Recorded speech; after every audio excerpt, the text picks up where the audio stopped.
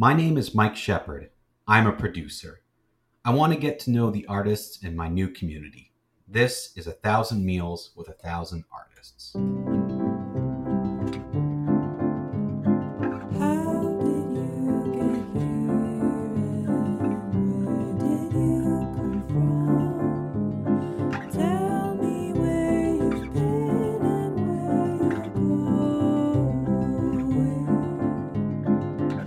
Hey, I'm Andrew Brannen. I'm 27 years old on the outside, 7 years old on the inside, and I'm an independent filmmaker that produces both documentary and narrative projects.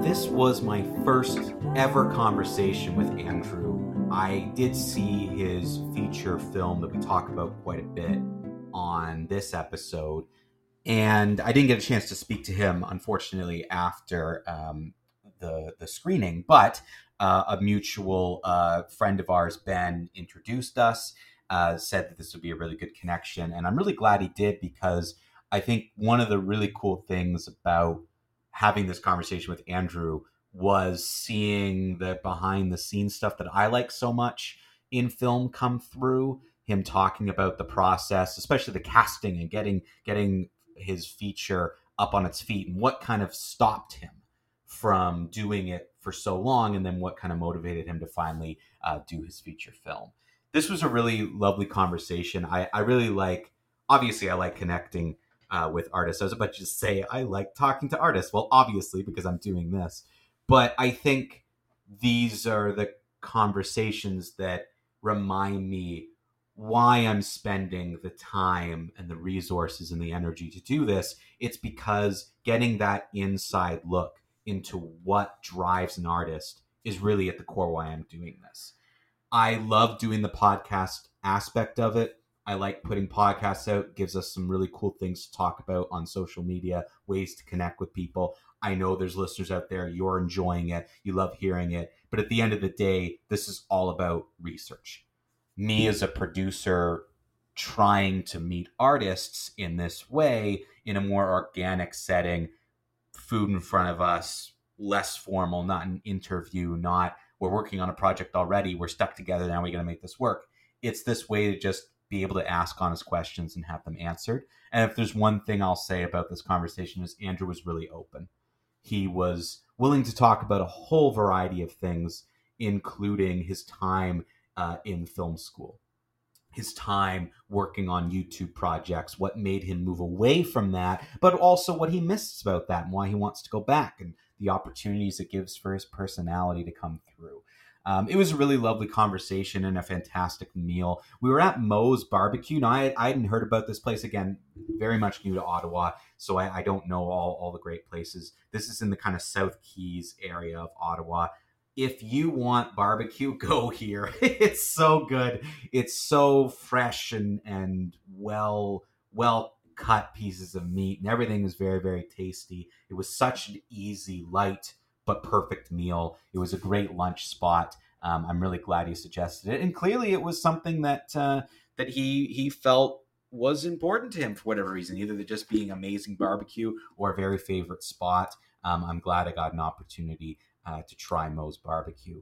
Our conversation really revolved a lot around the filmmaking process, how everything went together in creating his feature. He just debuted it only a month or two ago, and I was glad I had a chance to see it at the Mayfair Theater. Andrew and I really did bond over our experiences both in school and out, putting together productions and events. And some of the really great crossovers you see in different art forms, whether that be theater to screen, and some of the similarities that those have. I hope you enjoy our conversation as I did, as Andrew and I shared some barbecue at Moe's Barbecue in the South Keys area of Ottawa. Mm-hmm. So screening. That was your first ever feature, from what you were saying about yeah. Okay, for sure. but you had done other things before? Like, what were you doing in short films, film competitions? I had done quite a few things before. Most of them were at my day job.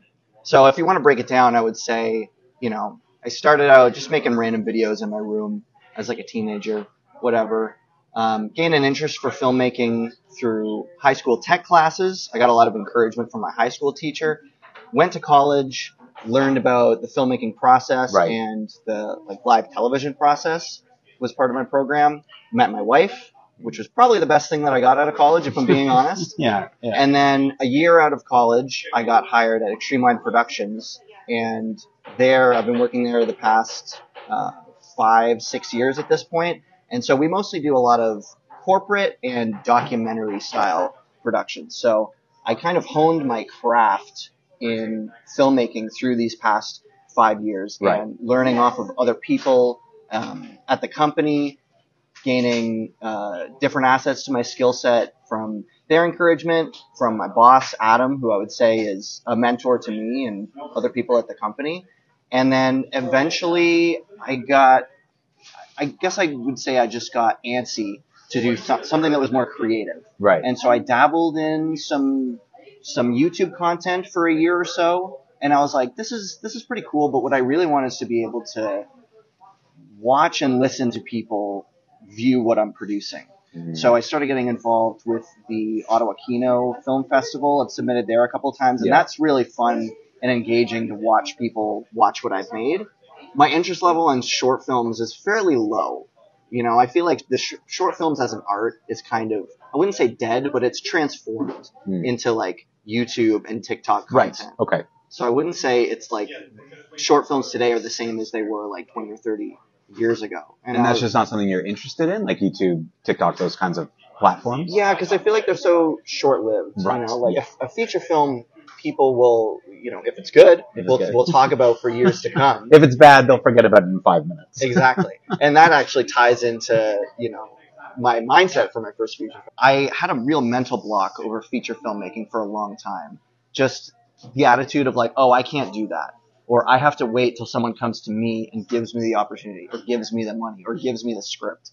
And I just sat on ideas for years thinking like, I'll crack one of these open eventually. And then finally I was like, you know what? Now's just the time. I just have to dive into it and not think about how much it's going to cost, or not think about the feasibility. I said when I started the process of Coffee to Cocktails, I don't care if I have to, I don't know if I'll film this on my phone or on a cinema camera. I don't know if I'll get to cast it or act in all the parts. I don't know if this will go on streaming or on a VHS tape, but it's going to get finished. I'm not going to let this mental block stand in my way anymore. It's going to be something that I can complete and say that I did it and be able to move on to the next thing. Can I ask you where you think that mental block came from?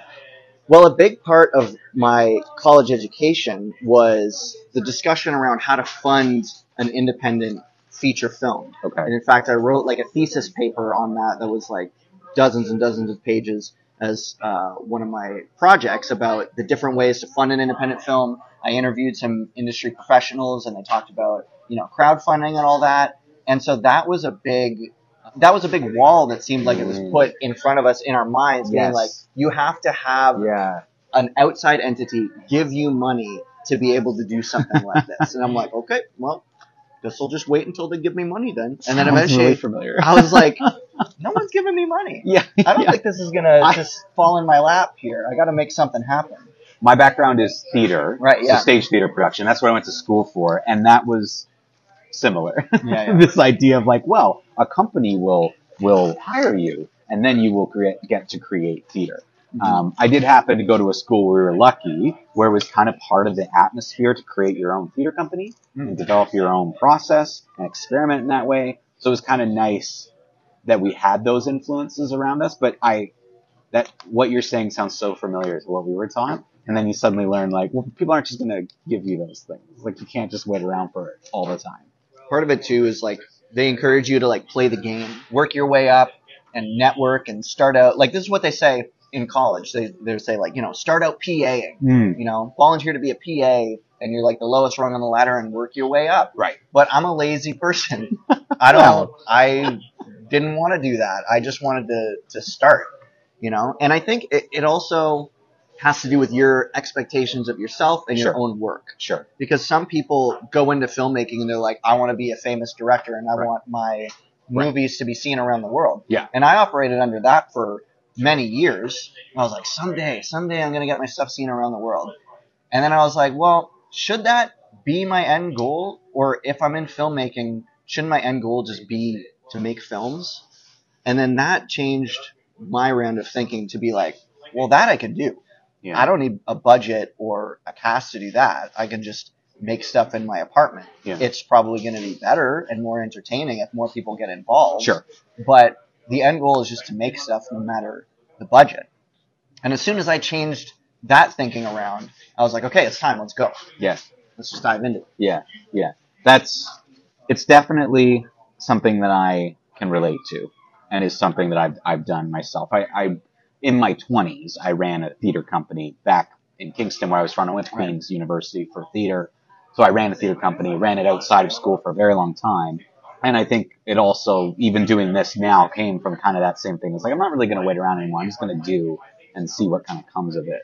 And you're bringing up a lot of good points about financial and the time and other people and how to get involved and getting people involved. And from watching your feature, I mean, you had a great sized cast. The location was great. Like, you clearly found all those things. Was that easy, difficult? Like, did people come out of nowhere or did you know everyone beforehand? Like, how did that kind of come together? I would say it was a lot easier than I thought it was going to be, which was part of this whole shift in my line of thinking, which is like, I had never cast anyone before in anything that I've made. I directed one thing in college, a short film, and I wasn't able to be part of the casting process because the producer scheduled auditions on a day when I was working. So the producer cast without you? Yeah.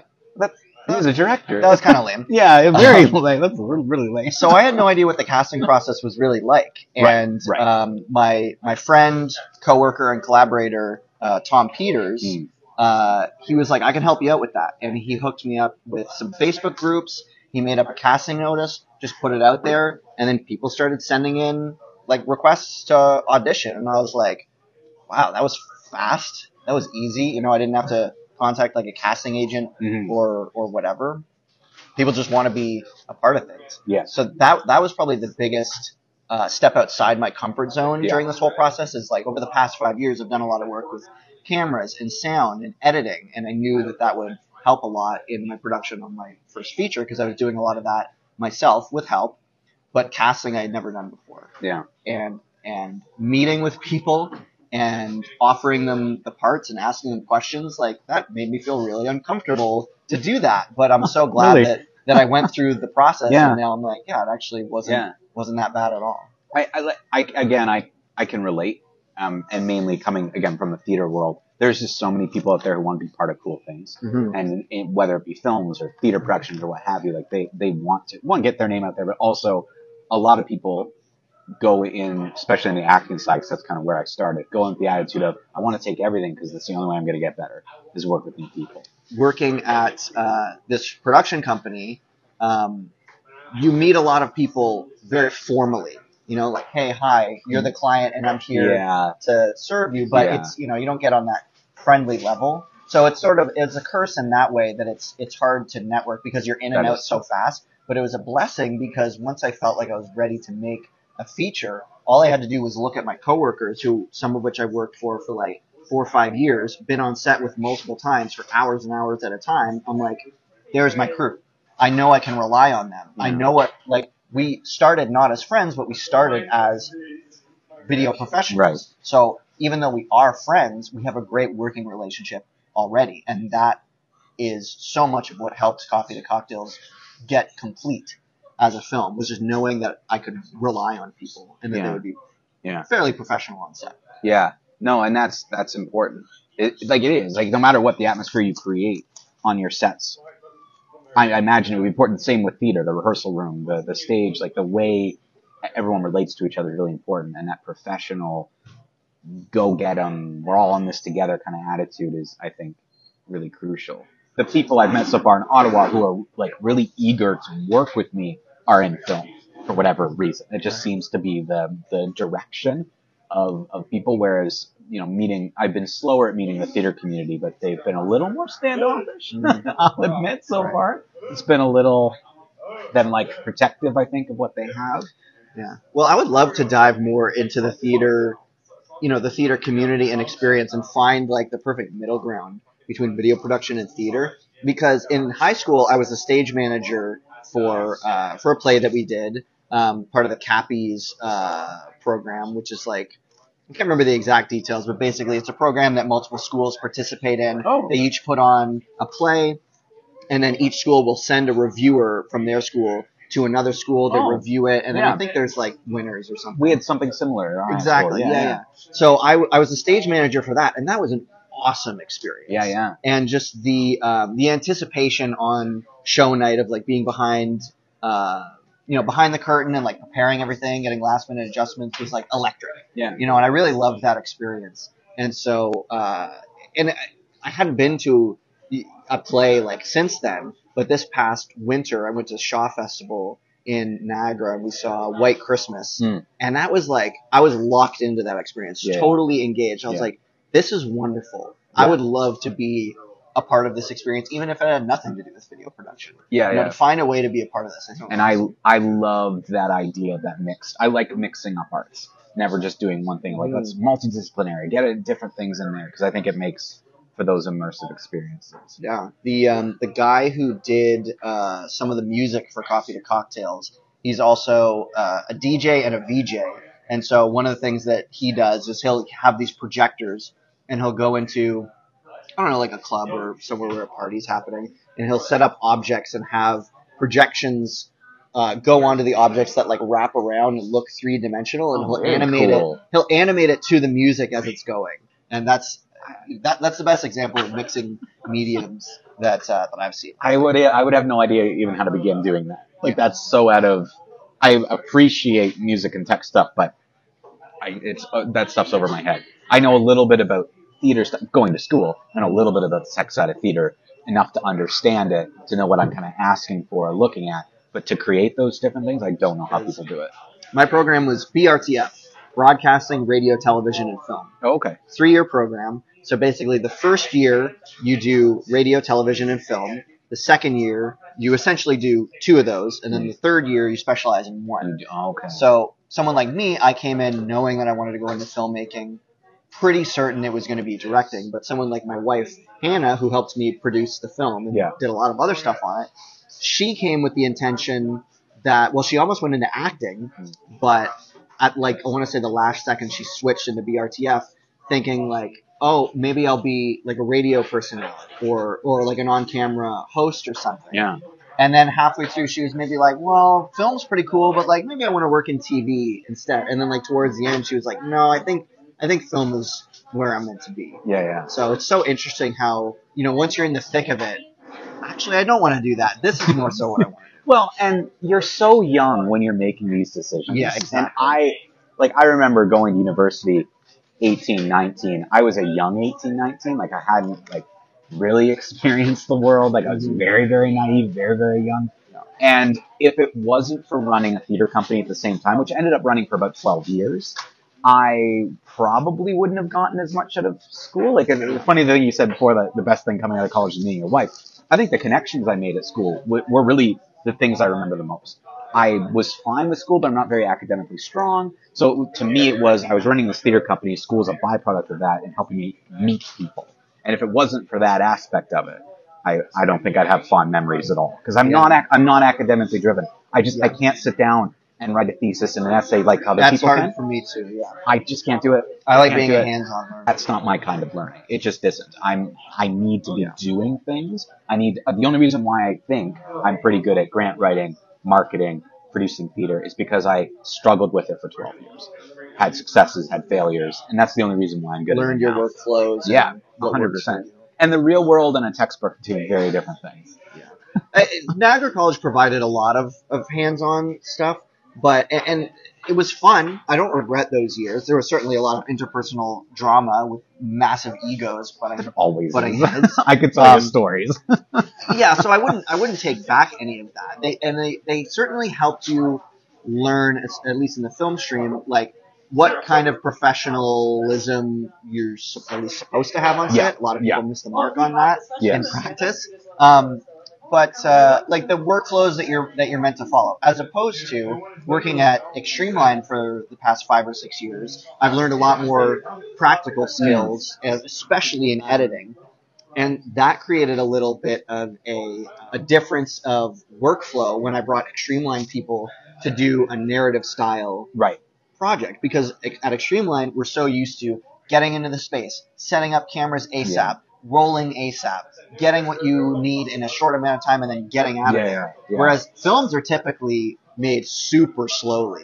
You get there, you got a couple hours to set up lighting, take light meter readings and all that, and then you have a certain workflow that you go through for running the camera and all that. And I had to kind of remind some of the Extremeline people, like, hey, we're not just like rolling when the spirit moves you. It's like, you know, the AD says quiet on set, turnover, sound says sound speeding, camera says camera rolling, you know, AD slates it, clack, action. And that's not something that some of us were used to doing, at least not in a long time. So there were a couple moments where, like, you know, we were ready for turnover, and I realized that the camera operator had been rolling for like a minute or two, and I was like, okay, well, we're wasting some gigabytes here. You know? I know we talked about it a little bit, but do you see yourself in projects and things, thinking about other arts and other creators and collaboration and what that could look like for you on the film side? Like, do I see myself collaborating with other kinds of artists in other mediums? Is that what you're saying? Yeah, and well, more so if that's like what kind of your interest level is for that more so. You can see yourself doing it or not doing it, but if the interest is there, if someone came to you and said, "Oh, I have a really interesting idea," and it did speak to you, would those elements be interesting to add different things to it? Well, I have tried to train myself really hard the last few years to a decade to be more of a yes man. You know, if someone knocks on my door to come out and play, just to be like, you know what, maybe I was in the middle of something, but let's do it. Let's see what you got.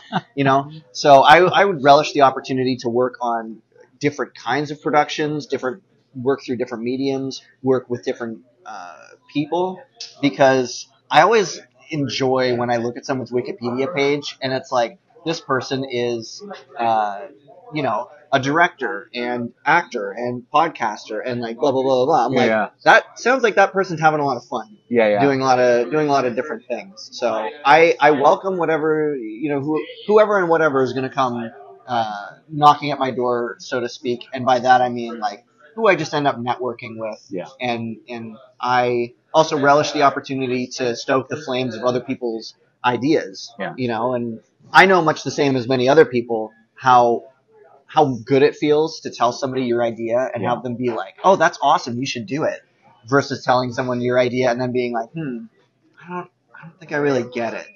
It's not speaking to me. And it's like, oh, I guess I'll just put that on the shelf and let it collect dust. Like you get deflated that fast. You know, that's the thing. Being a producer and being someone who knows how to raise money and knows how to find it. Like I have people pitching me ideas all the time, and sometimes I have found myself. Now I'm gonna think twice before I speak. I have found myself saying those things. I'm like, I don't know if I get it, and trying to. But I always try to work through it. Okay, let's reframe it, or let's try to explain it in a way that like kind of my brain can get around it. But yeah, you're saying interesting things that it's so funny because I'm kind of doing the same thing as I got here. Like everything that I'm working on right now kind of came from people and saying yes and just being like, oh, let's just dive into it and see what happens. But that's armed with, I don't even know how old I am right now off the top of my head, but like almost 15 years of experience doing it and learning that saying no is really restricting. Like it just really doesn't bring anything, where saying yes and even failing brings me more. So yeah, I think if you come to that attitude younger, good for you. Because it took me a very long time to say, you know, I should start saying yes more, even if I'm uncertain, even if I'm not sure. Through the process, I often figure out the questions that I have. Like, I get it a little bit more. Right. Well, and then everything in moderation as well. You should know your limits, know not to take too much on. Yeah. You know, I'm not good with that yet, but I'm getting there. Yeah. At a certain point, you have to decide, like, I can't take on everything. So maybe some things I won't necessarily say no to, but I'll say, that sounds great. You can go ahead, without me, or like maybe we'll put a pin in that. Yeah. Because avoiding burnout is also Yeah. a huge Oh, yeah. thing. Well, as I said, I've been through it. Like, that's what I have Exactly, a gap yeah. in my arts time, because in 2018 I essentially burnt out, Yeah. and I needed to take time. Now, sometimes things do happen and it works out. If I hadn't gone into social media marketing at the time, I probably wouldn't have gotten through the pandemic as well as I did, because everyone needed social media. So it kind of time-wise ended up working.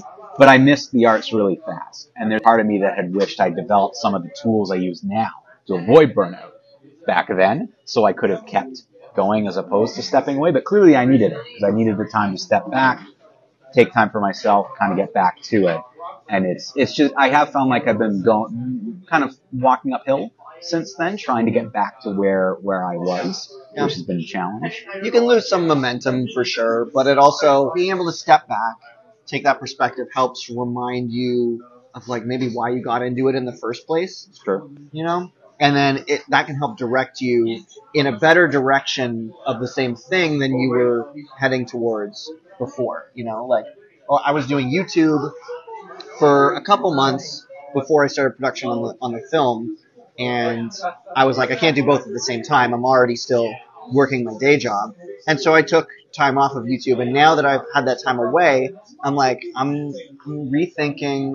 You know, I'd still like to go back and do some YouTube stuff, but in a different way, because it was starting to get stale. It was starting to get boring. And it was supposed to start out as something creative and something fulfilling in my free time. But it became an obligation. It became like a chore. You know? Yeah. So now that I've had months away from it, I'm like, I think I can dive back in but reformat my attitude so that it feels a little more fulfilling. Where are you right now in the process of either making another feature or doing the more creative stuff? I know you mentioned the YouTube, but is there anything else that you're thinking of right now, being like, well, in the next year or two, I'd love to start another feature, for example? In terms of things that you'll see me doing consistently, I try to be very consistent about doing our podcast. Yeah. So, you know, at most we'll post every 2 weeks. Sometimes it's once a month, depending on how busy I am with other stuff. So that's something that I plan to keep doing and doing more of and in bigger ways in the future. As far as feature films go, I'm in a place right now where I would love to do some smaller roles on other people's shorts and make connections that way and hone my skill set a bit more, while in the background writing and fleshing out ideas for my features going forward. I have at least 2 ideas for features that I've mostly beat out the full synopsis of. I haven't started writing a script yet or anything, but that's by design, because the methodology that I went into Coffee to Cocktails with was like, let's make this fast, let's make it quick and dirty. It's not going to be, like I said, it's not going to be my magnum opus. It's probably not going to make waves. It's not going to be my ticket to stardom. We're just going to make it to have fun and learn a lot. And so Coffee to Cocktails was a 100-page script that I wrote in 6 days. And I wrote about 15 pages a day, which is crazy, but it's all dialogue based, so there wasn't any, ridiculous scene actions or like action scenes to plot out or whatever. And then I wrote maybe 1 or 2 small rewrites, and then I was like, okay, let's go into production. And Coffee to Cocktails, on the whole, was very deadline based. I was like, I want to finish the script by the end of this week. I want to finish filming by this date. No one's like saying, hey, the clock is ticking, you have to finish filming, but like it's a self-imposed deadline. I want to make sure that the filming gets finished so it doesn't become one of those projects that everyone's super excited for in pre-production and then it just dies. Yeah, and which happens a lot. Totally. And then once I got into editing, I was like, I'm booking the theater date for the screening. It has to be done by then. Yeah. No ifs, ands, or buts. And it got finished in about, start to finish, about 6 or 7 months, the whole movie. Yeah.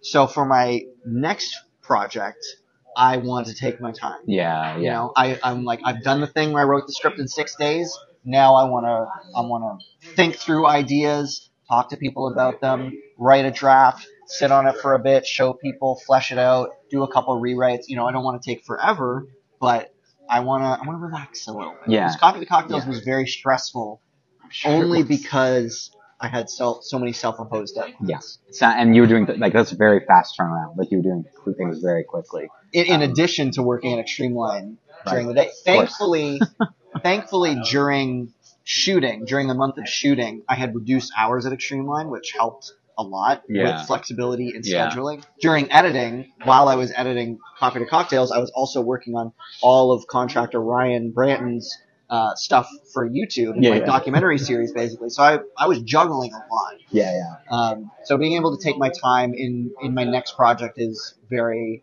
important to me, but I'm very excited about it because Coffee to Cocktails was definitely a starter movie. You know, one location, only a few actors, nothing too complicated. What I have in my head for my next project or two is more so the kind of movie that I would want to see.